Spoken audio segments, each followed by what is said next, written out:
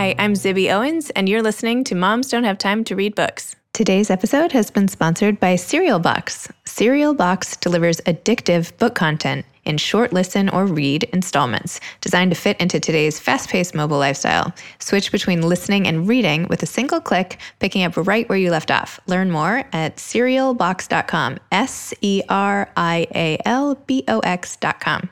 So I'm here today with Claire Gibson. Claire is a writer based in Nashville, Tennessee. Born and raised at the U.S. Military Academy at West Point, Claire went on to study political science and Asian studies at Furman University, where she was recruited by Teach for America to be a middle school history instructor. In 2012, she left the classroom to pursue her lifelong dream of becoming a writer.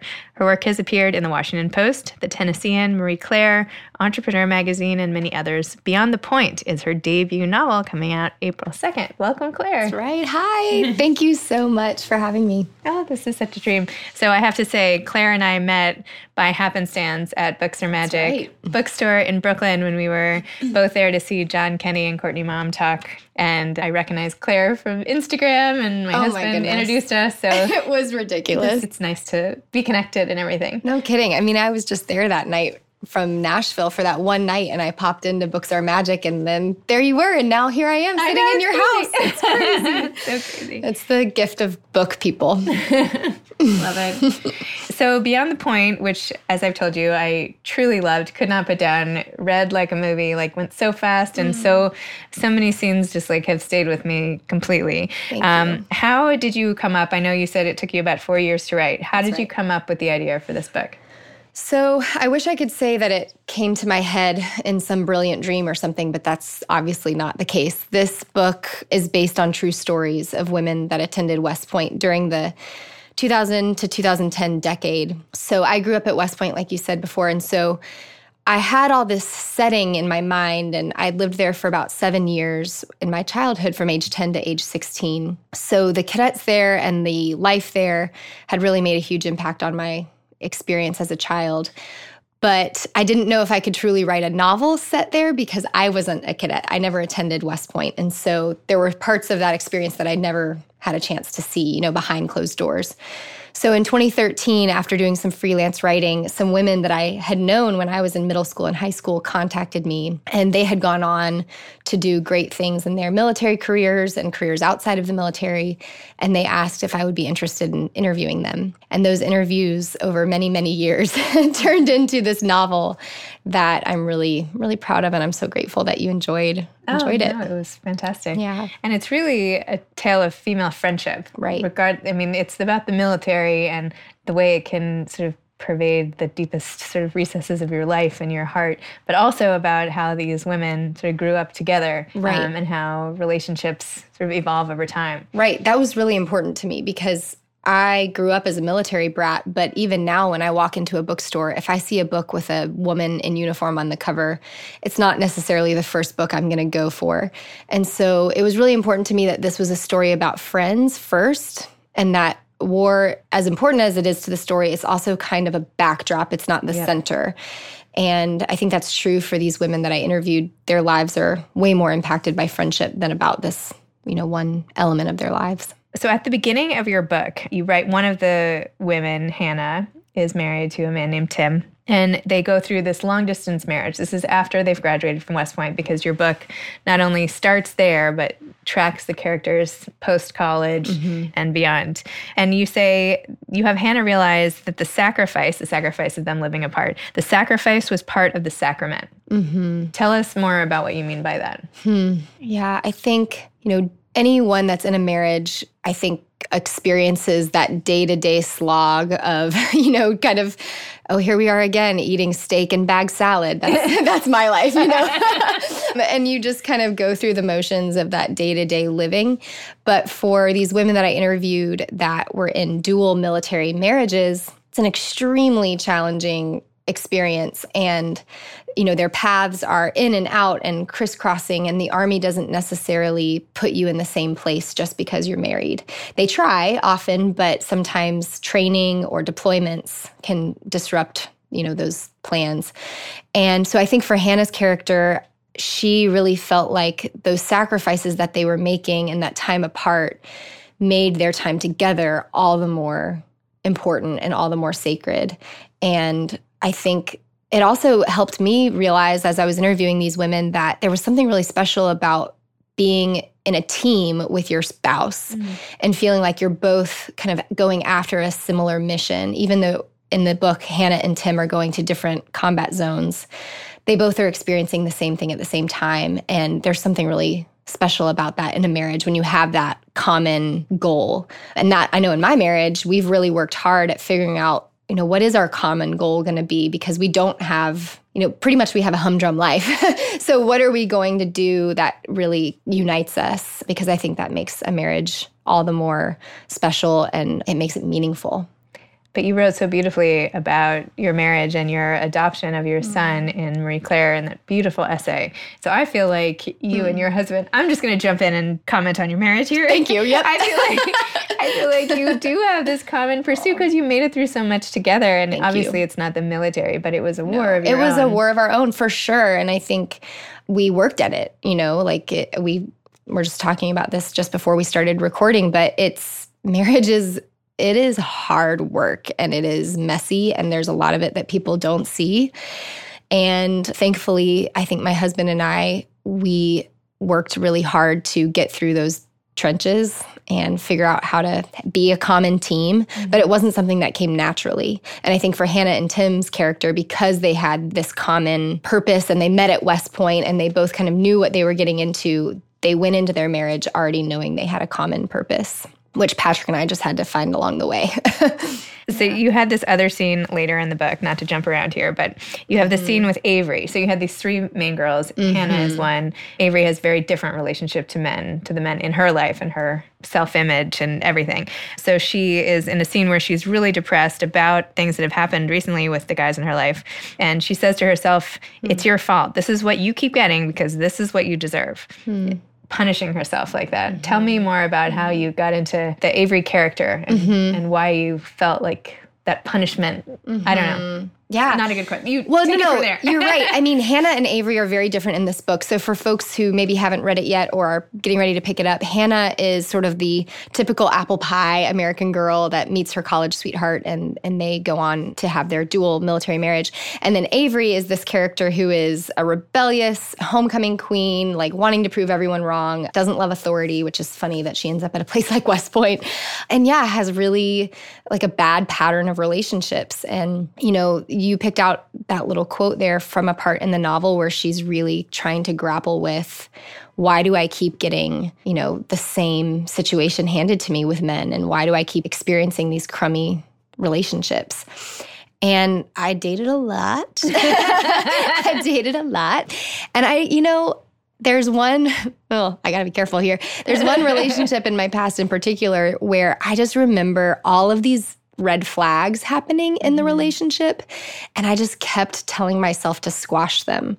I remember the guy, I'll tell this one little story. He knew me when I was a little kid and he was like, oh, you were always a little snot. And I just was like, that's funny. Let's move on. But it was this red flag where I'm like, that's mean, that's actually. Nice. Don't say that to me. And only later, once we had broken up, thank goodness, did I realize there were all these red flags about him that I just didn't allow myself to notice because I didn't want it to be over. I wanted it to work out because I really liked him. I liked the parts of him that weren't crummy, which were only a few of parts. But anyway, so I think Avery's character, she's the same way. Like she has these red flags she sees in these guys, but she so desperately wants to be loved. She so desperately wants something to work out and to feel like she has a future with a solid relationship that it's easy for her to kind of push those red flags aside. And at one point in the novel, she has to kind of come face to face with her feelings of self-worthlessness, where she's like realizing maybe one of the reasons why I'm ignoring those red flags is because I think what they're saying is true, which that's a really scary place to be in as a woman, to realize I need more, deserve more than this. And I need to believe that I'm worth more in order to get out of this pattern. And I wanted that for her character badly because she's an awesome girl. So, yeah. So Danny is the third in this Beyond the Point triumvirate of powerful women. An African-American they're all former basketball stars, but she was like head and shoulders above everybody in terms of talent and leadership and everything.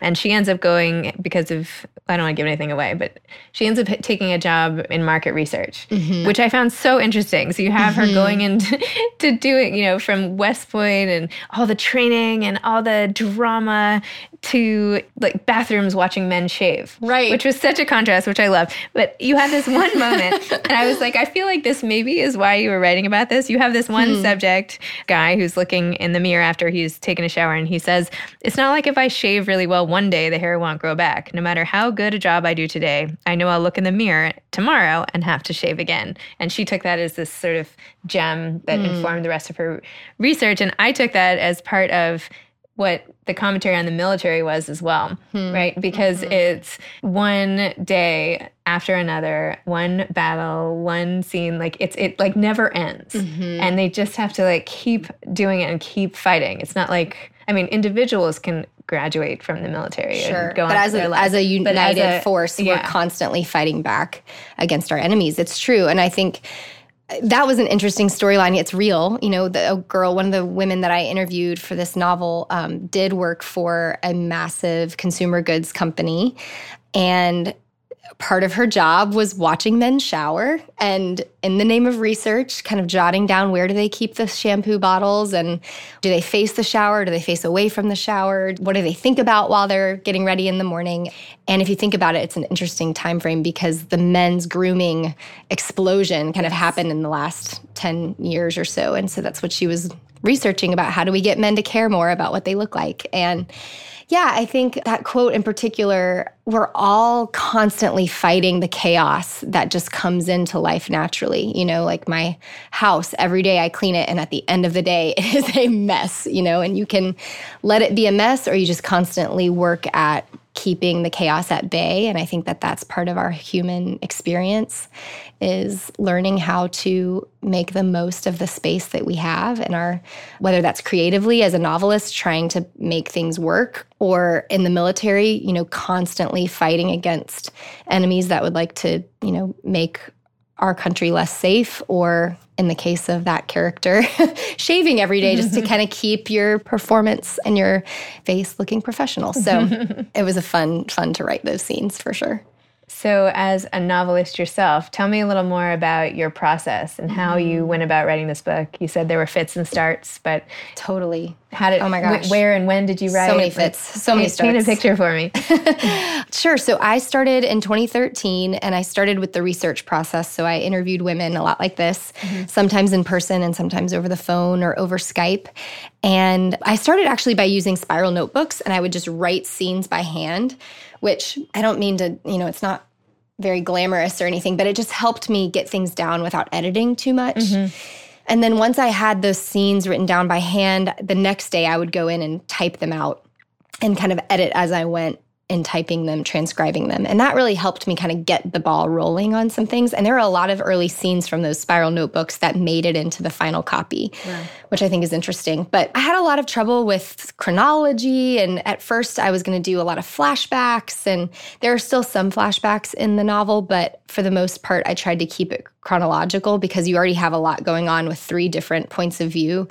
And I wanted people to be able to follow the storyline. And there was also a 4th character at one point. Okay. Which is sad, she's gone. And I felt like I needed to get rid of her so that there could be more space for these 3 characters to really come to life. And I write every day from about 8 a.m. to noon. And particularly when I was writing this novel, my husband and I didn't have our son yet, and so I was writing a lot every day.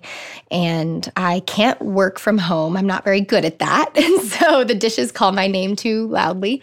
So I have a little coffee shop in my neighborhood called Ugly Mugs, and they're really kind to give me my $2 coffee and not give me the side eye when I'm there 6 hours later. So Courtney and Jared are super kind. But writing it's crazy. It's hard, and I'm just grateful that I get to be here. And it's really crazy that this novel is finally out in the world. I mean, I remember at one point someone asked what would success look like, and I said, I just want it to live outside my computer. That's even if I just print it out once at FedEx, like just to be outside of my computer would be great. And now it's definitely outside my computer. Amazing. You said something great at lunch when you said you have to listen to which no's. You have to figure out which no's to pay attention to, which ones are the right no's. Yes.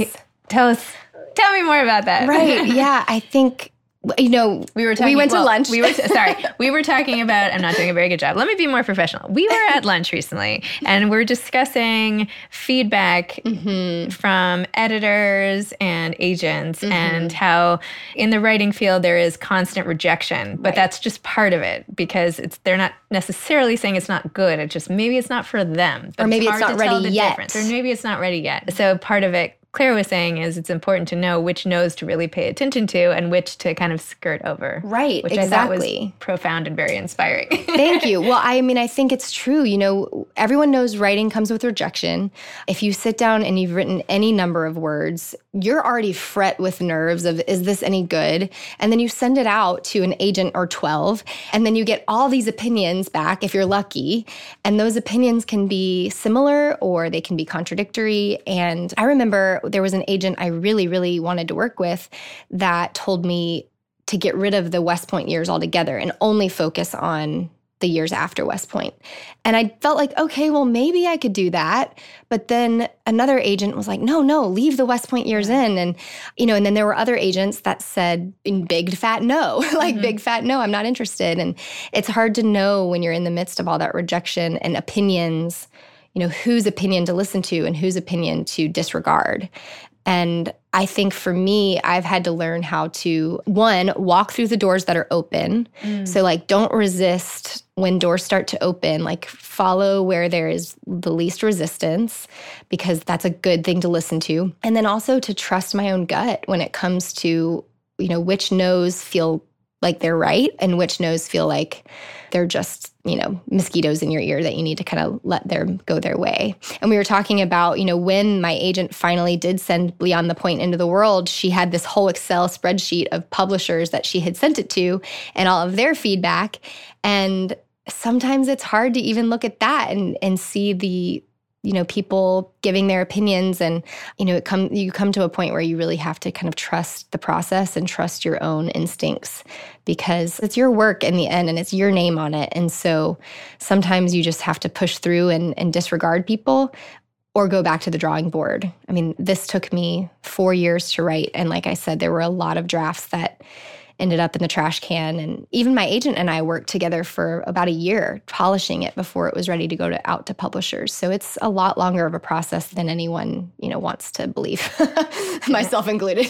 But now it's coming out with HarperCollins and it's been optioned as a TV show. That's right. So exciting. This is the first time I'm talking about it. I know. It's been optioned for television, which is weird and exciting. And we'll see what happens. They can go forward and try to make it a television show or they can sit on the option, but I'm hoping that they don't. And I think it would be great for the big screen, mostly because West Point is such a beautiful visual place. And I hoped I got that across on the page, but it always is so stunning when you see it in real life. So no, it's cool. The way you wrote it was so sort of cinematic in a way, just so visual. I could see it all in my head. Well, someone told me when I was learning how to write, they were saying, try to write the way a director looks at the camera lens. Oh, that's interesting. So imagine the scene from the director's point of view. And that really unlocked stuff for me because I was able to think about it in terms of what is my lens looking at? And is this a close-up on her necklace? Or is this,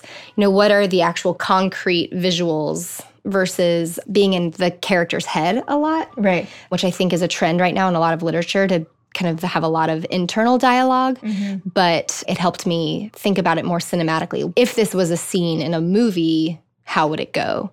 And then I started writing from that perspective, which helped me kind of get through some crags. I think that's why it was so hard. Every time I was reading, I finished reading this on an airplane. Every time one of my kids would tap me on the shoulder or something, I felt like I had to press pause. I'm I feel like I'm in the most intense scene of a movie and everyone keeps making me pause it. If there was a screen, you would know not to do this, Jen. Right? Because it's really like that. But a minute ago, you jokingly gave the cross sign to yourself. Yeah. And I wanted to talk about faith a little bit because I feel like faith played a large role in your book. You had this character, Wendy, as this older influence who often brought in scripture and sort of had that influence over the girls' lives as they were navigating all these painful issues. And at one point you wrote, she couldn't understand, this is from Wendy's point of view, she couldn't understand how a person could just end. The more her mind circled around the drain, the more she felt the beginning of a battle she would someday have to fight with God. But for now, she couldn't, I'm sorry, this was Hannah, right? But for now, sorry. But for now, she couldn't sleep unless she held onto her cross necklace and prayed, begged for a moment of rest, a moment to forget.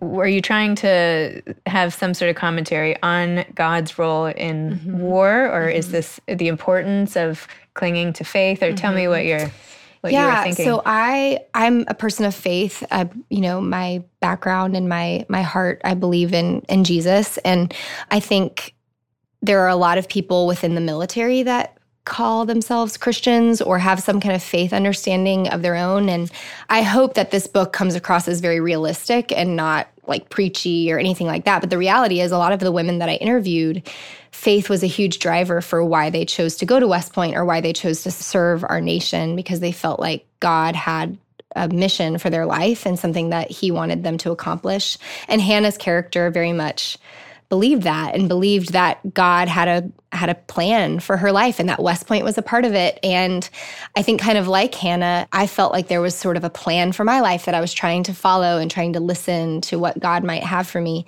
But the problem with that thinking a lot of times is that when that quote unquote plan that you thought was happening goes awry, it can begin to just topple all of the thoughts that you had about God in the first place. And so that quote that you said about, she felt that there was this coming battle with God, that was very true in my life. And I know it was true in some of the women who I interviewed, where maybe they started at West Point very strong in their faith, but after experiencing something like war, your faith, it's so hard to hold together. How do I deal with these things that I've seen in the horror of what's happening around me with this belief that there's a God? And then you go through all of the questions. Well, is there a God? And if there is, what happens after we die? And it's all of those questions that are so, so hard to grapple with, but that I think people that are in the military don't get the benefit of skipping out on. Like, you're young, and a lot of 24-year-olds don't have to deal with those questions yet. Right. But these 24-year-olds did. And I appreciated growing up around women and men who weren't shying away from the hard questions in life. And whether they landed on faith or not was beside the point. It was like they were at least dealing with those questions. And I find that really compelling when people are open about what they believe or don't believe. And I love having conversations with people that think differently than I do about those things. And Wendy's character, as she's talking to these three women, I think kind of serves as a place for them to kind of grapple with those questions. So, was that like you at West Point in the house, like outside? Was that like your family? Very much so. Yeah. Yes. So Wendy's character in the book is this kind of mama hen figure for these girls in college. And I was definitely very much inspired by my mom, who is a very hospitable woman and a great cook. And I didn't write myself into the novel at all, but I definitely was there as a child watching from upstairs as my mom was having these conversations with these college girls about, what's going to happen now that 9/11 has changed the course of our lives. And I think it really made a huge impact on me to see that my mom and my dad were investing in these other kids. Even though they had 3 kids upstairs, they had enough space in their lives to care for these other college girls too. And that really impacted me. Oh, amazing. So what is next for you after this? Tell me. Oh, man. So much. Ooh. First, the launch festivities and right. the TV. Right. You have a new book idea you were throwing around. I do kind of have a new idea. I loved writing this novel that's inspired by true stories. And I think that has worked for me, and I want to kind of lean into that. And so I've been interviewing some new potential, friends that may turn into book context and might turn into some new ideas. And I am a new adoptive mom. Our child was born a few years ago in Florida through adoption. We were able to bring him into our family. And so adoption has been really interesting to me. And I've been interviewing some women who have recently reconnected with their adoptive families and their biological families, So that is sort of inspiring me right now. And I think you talked about this before, that authors don't ever want to jinx their, their work. But that's true. I'm in very early stages with the novel, but I'm really having fun. It's different now with the blank page. It feels way more free and exciting than it did in the middle of writing Beyond the Point. It's nice to be at the beginning again. That's good. I feel like other people have said they've had some second book doubt. It sounds like this is more freeing for you without the pressure of trying to publish. Exactly. Yeah. I think the first novel, it was just so much, is this okay? Is this good enough? Will this ever go anywhere? Blah. Like, am I wasting my time? And I'm sure I'll have days that feel that way again. But for now, it feels exciting to just look at a big blank page and think, of all the possibilities. So it's kind of fun. And do you have any parting words of advice for aspiring writers? I know you've already given so many throughout this conversation. I'm definitely not the person to be taking advice from. But no, of course. Everyone's journey is so different. Yeah, that's true. It's so true. I think one thing that someone taught me along the way was that, I love Flannery O'Connor. She's one of my big influences. And there's another writer in Nashville named Jonathan Rogers who teaches writing courses, and I've taken a few of his courses over the course of the last few years. And there's a story about Flannery O'Connor, and she wrote this character, and one of her readers asked her, hey, why is he wearing a black hat? Did that black hat have some symbolism because he was evil or whatever? And Flannery O'Connor responded and said, no, people in my neighborhood just wear hats, and most of them are black, And so what Jonathan taught me through that story was that my job as a writer, and I think our job as writers, is not to try to put meaning into something. We're not trying to make a successful book or get a TV deal or whatever. Our job is to sit down and write things the way they are, not trying to put some extra layer of meaning into it. So that is where I land, now that I'm back to the blank page again, just closing my eyes, imagining the scene, and really writing it as it is, and not trying to infuse it with something extra or some pizzazz, because it's easy in the writing process early on to want it to be, great. You want it to be so good, but in the end, you just need to look at the scene and write it really concretely. And I think that makes the strongest writing. So, yeah. And then, everyone says this, but just kind of keep going. Keep going. Like, it's so frustrating, and there's so many forks in the road and discouragements that come along. But particularly you and I have been talking about things you have working. And so I just want to say, keep going, always, especially keep going with this podcast, because it's so great to listen to. And I think all creative work is just so inspiring to me. And this podcast has been really helpful to me over the last couple months, just listening to different authors' advice. So thank you for what you do to bring this to bear. Thank you, Claire. It's so nice. Oh, thanks for coming on Moms Don't Have Time to Read Books. Thanks for having me. Today's episode was sponsored by Cereal Box, SERIALBOX.com, cerealbox.com, delivering addictive book content in short listen or read installments. Thanks to Ryan and Steve at Texture Sound for the audio editing and mixing. Thanks for listening to Moms Don't Have Time to Read Books.